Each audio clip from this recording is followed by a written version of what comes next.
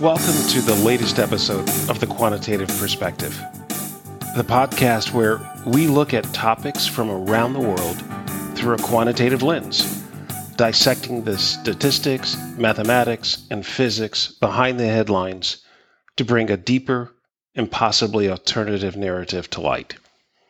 The podcast whose motto is, "In God we trust, all others must bring data." I am Kevin Oden, the podcast host, and in today's episode, we look at global warming through the lens of three numbers: 1.5, 41, and 1 billion. So let's get started with the story behind 1.5 and what that number means today. Our story starts in March 1994, when the United Nations Framework Convention on Climate Change was formed, with the unwieldy acronym UNFCCC, but a noble mission to prevent, and I quote, dangerous, unquote, human interference with the climate system. Today, it has near universal membership, with 197 countries ratifying that convention. And that group of countries that ratified the convention is called the Conference of Parties, with an equally bad acronym, COP. When the Conference of Parties, or COP, met for the 21st time in Paris on December 12, 2015, in what has been called COP21, the parties all reached a landmark agreement to combat climate change and to accelerate and intensify the actions and investments needed for a sustainable low-carbon future. This is the so-called Paris Agreement. The agreement built upon the convention and, for the first time, brought all nations into a common cause to undertake ambitious efforts to combat climate change, including enhanced support to assist developing countries to do so. As such, the agreement charted a new course in the global climate effort. So now we get to the 1.5. The Paris Agreement's central aim was to strengthen the global response to the threat of climate change by keeping a global temperature rise in this century well below 2 degrees Celsius, above pre-industrial levels. So basically, preventing a rise above 2 degrees Celsius above pre-industrial levels.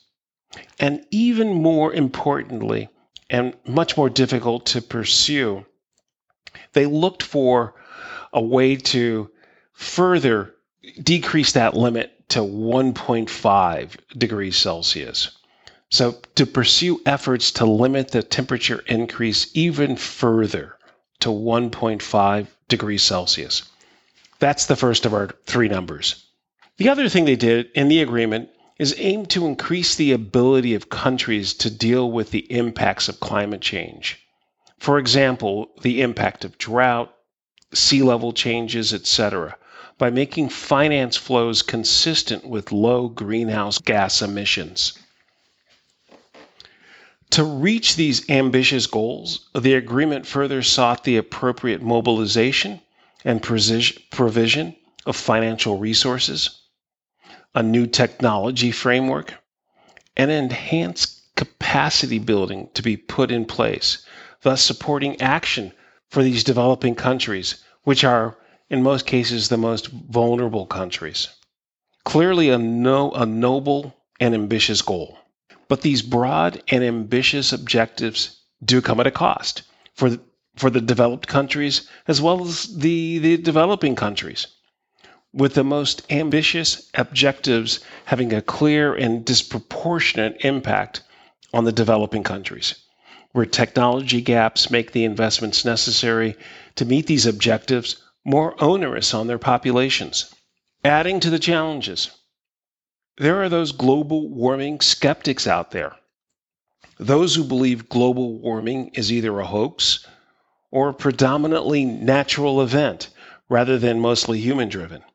To those skeptics, this would mean the cost of attempting to mitigate global warming would benefit none, in the long run, and in fact harm everyone, and again, hit the developing countries the hardest.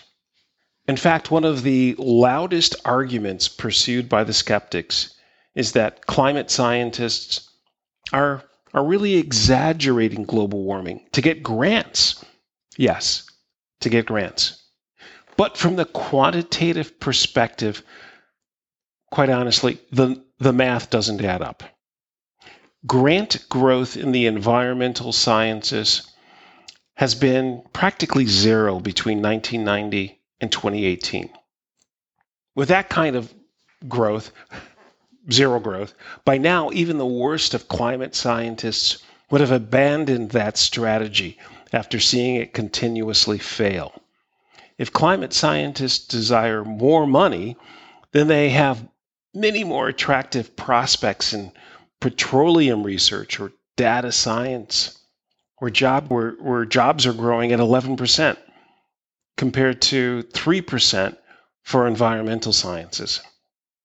They would get paid $60,000 to $100,000 a year, which truly beats toiling 6 years for a PhD for $30,000 a year. Some climate scientists have already taken this path because of the better pay, as have other non-climate scientists as well looking for a paycheck.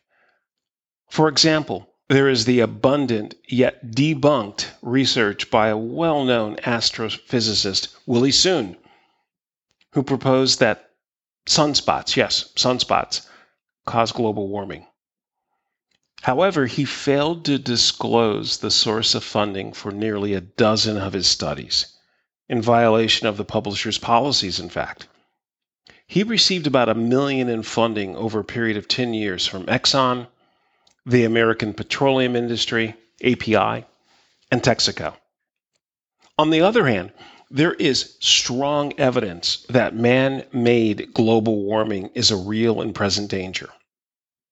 There is the large and reputable Union of Concerned Scientists, UCS. This group was founded in 1969 by scientists and students at MIT with the mission of directing scientific research toward solving pressing environmental and social problems. This renowned group of scientists collectively notes that over 200 years, humanity has powered itself with fossil fuels like oil and coal, and we've seen enormous amount of development and progress. That's all good, but it has come at an incredible cost. They go on to say, when burnt, fossil fuels all release carbon dioxide, which acts like a blanket around the Earth. As the amount of carbon dioxide increases, the planet warms up. Sea levels rise, extreme weather becomes more commonplace, a whole range of impacts from wildfires to flooding to extreme heat and drought become more likely and more severe. The UCS further notes that scientists have taken detailed measurements of carbon dioxide levels since the late 1950s. They've also gathered in-depth records of past CO2 levels from sources like ice core studies. And what are those results? Those results show that carbon dioxide levels are higher today than at any point in at least 800,000 years. And it is clear it is due to the cars we drive, the fuel we burn for electricity and warmth, the food we eat or waste, and the forests we clear. Temperature trends from around the world reinforce these findings.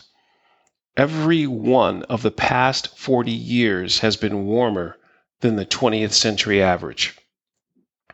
The 12 warmest years on record have all occurred since 1998.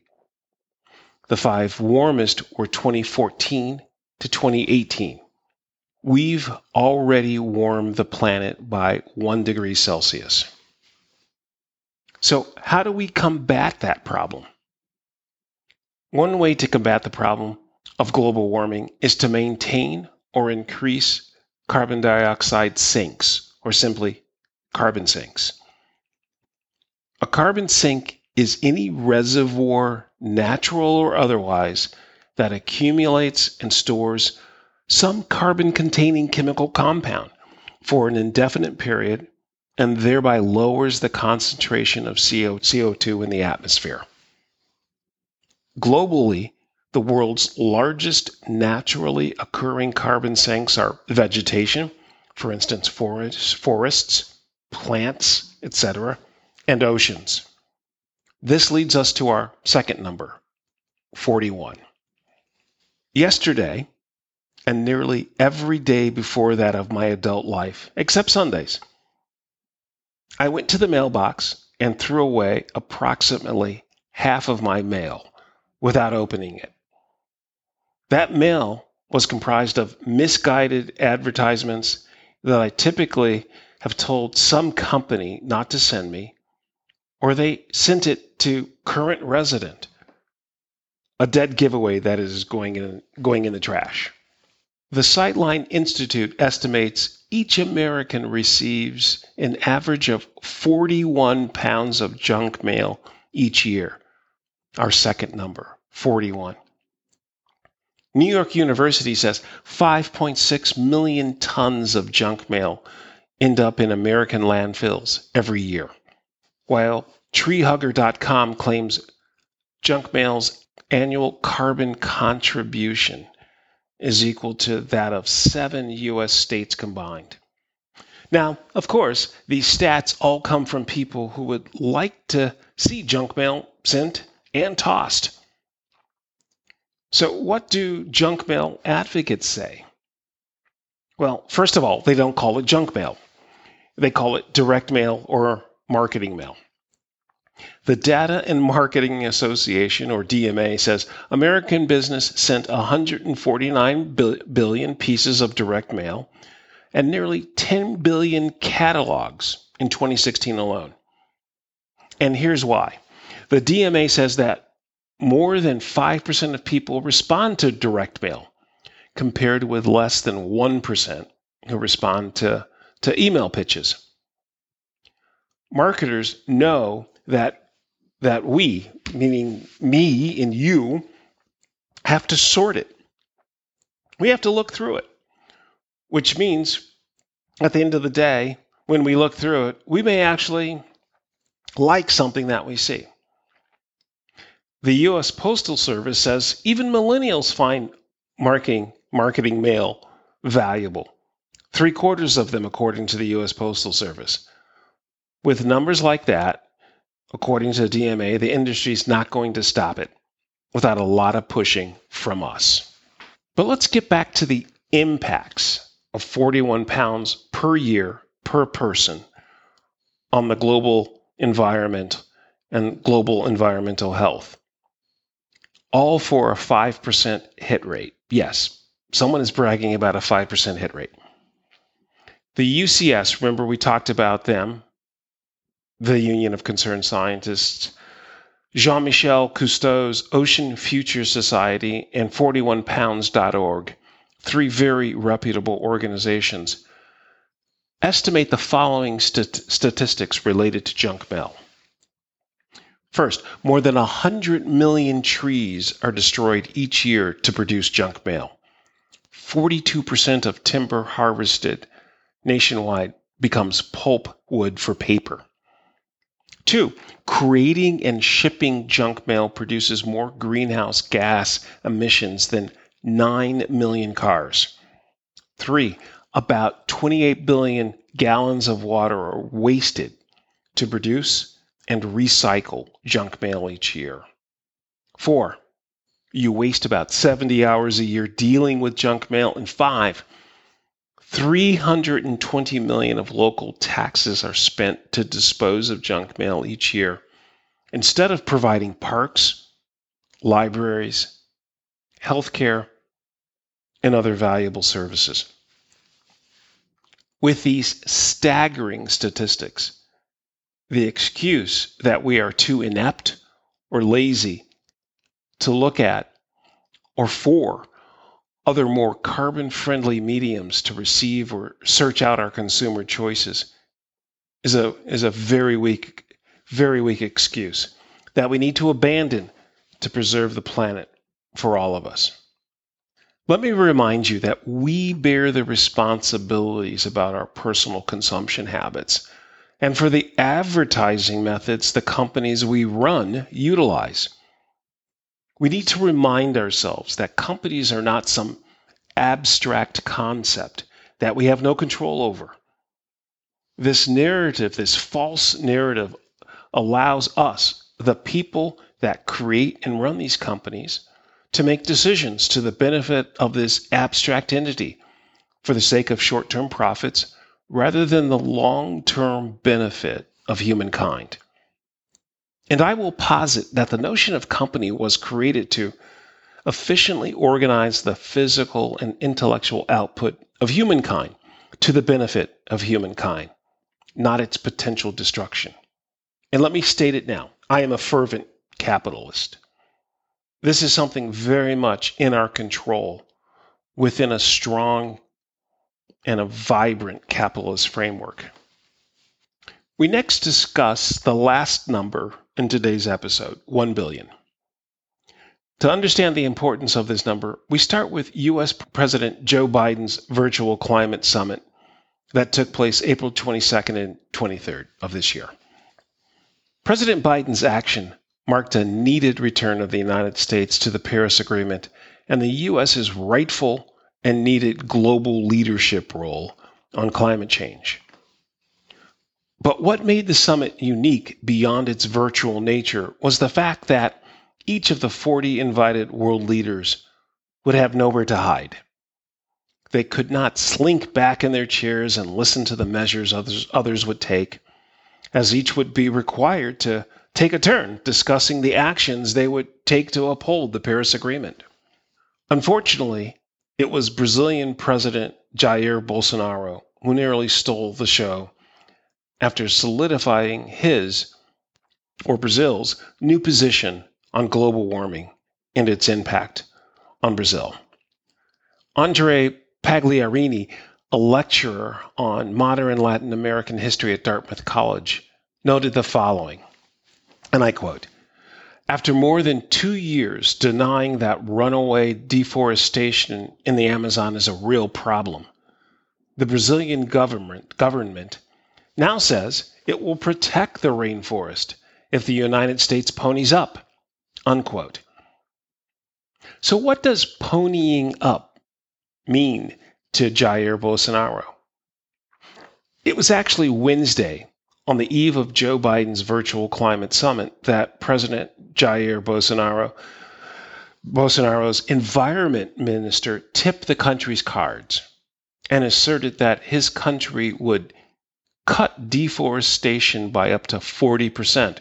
So for the years of his presidency, there was no deforestation, but now we'll cut deforestation by up to 40% in 1 year in exchange for $1 billion, our third number. So in exchange for $1 billion for the international community, he would cut deforestation by up to 40%. Does that sound a little like international extortion? I'm not going to deny the extortion claim at the outset, but I will try to give Bolsonaro's negotiating point, to put it very kindly, an historical perspective. In fact, a quantitative perspective. Let's take the United States as the world's leading developed country. According to the United States Forestry Service in a 2002 report, prior to the arrival of European Americans, about 1/2 of the United States land area was forest. Forest cover in the eastern United States reached its lowest point in roughly 1872, with about 48% compared to the amount of forest cover in 1620. With the majority of that deforestation taking place prior to 1910, during one of the most rapid growth periods in U.S. agriculture, national GDP, and a major growth in U.S. population. then the forest resources of the United States remained relatively constant throughout the 20th century. Corroborating this analysis, the 2005 Global Forest Resources Assessment ranked the United States as the 7th highest country losing its old-growth forests, noting that the vast majority of which were removed prior to the 20th century, as we noted in the prior report. But even more telling about the U.S. history is the long, sustained, and stable GDP per capita brought about by cheap energy resources and the availability of arable land. That's land that's agricultural or crop producing. So the availability of arable land to feed that growing population.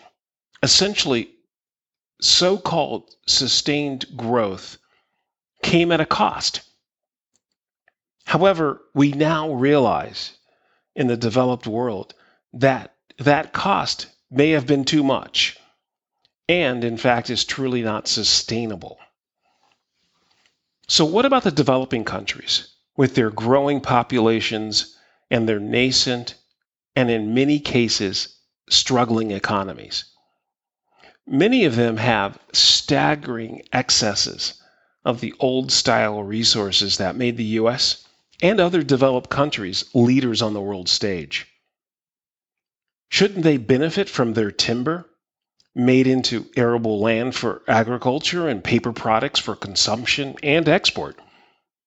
Shouldn't they utilize cheap coal for fuel for heating and cooling their people, and be allowed to produce beef which their hungry populations can consume, and export the excesses to European, Asian, and other beef-eating populations and the rest of the hungry world?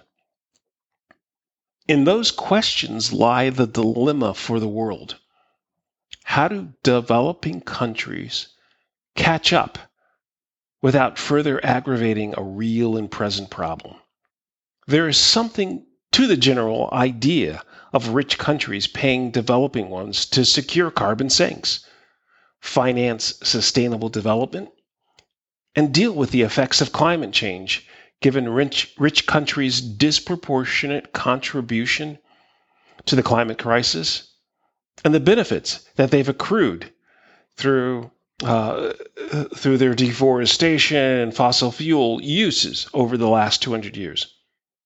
And certainly, ultimately, the solution would benefit all of us. However, as always, the answer is not quite so simple. In the case of Brazil, for example, it is not clear that any amount of money will compel Bolsonaro to confront the illicit logging interests and the rapacious cattle ranchers that drive deforestation today. As Norway's Minister of Climate and Environment recently noted, decreasing, and I quote, decreasing deforestation in the short term is a matter of political will, not a lack of advanced financing, unquote. For example, between 2008 and 2018, Norway poured $1.2 billion into the Amazon Fund, which pays Brazil to protect the rainforest, with only increasing deforestation over that period of time, if not accelerating. The answer may ultimately come down to the international community applying much more of a carrot and stick approach. The carrot of global contributions and even assistance in developing more nuclear energy capacity, and the stick of global sanctions when certain deforestation or other carbon neutral goals are not met. But this carrot and stick approach will only be effective if leadership in developed countries is credible with regard to their commitments, and this too requires discipline that we all, including the U.S., have not demonstrated consistently. As I noted earlier in this podcast, the U.S. and its citizens have failed to hold its companies and all of us accountable for the 41 pounds of junk mail each and every one of us receives each year, the equivalent of 9 million cars spewing carbon dioxide on the streets. And we still refuse to aggressively wean ourselves from our fossil fuel addiction. We, the developed world, must lead by example as one component of the carrot for the developing world, and be willing to occasionally stick the rest of the world along when it backslides. I will admit the problems are not simple, and the work is not easy, but the solutions must be found and the work accomplished. To quote Pope John Paul II, "The earth will not continue to offer its harvest except with faithful stewardship. We cannot say we love the land and then take steps to destroy it for use by future generations." Unquote. In a nutshell, the earth is the one thing we all have in common. Thank you for joining me for this episode of The Quantitative Perspective. Look for our next episode in a week's time.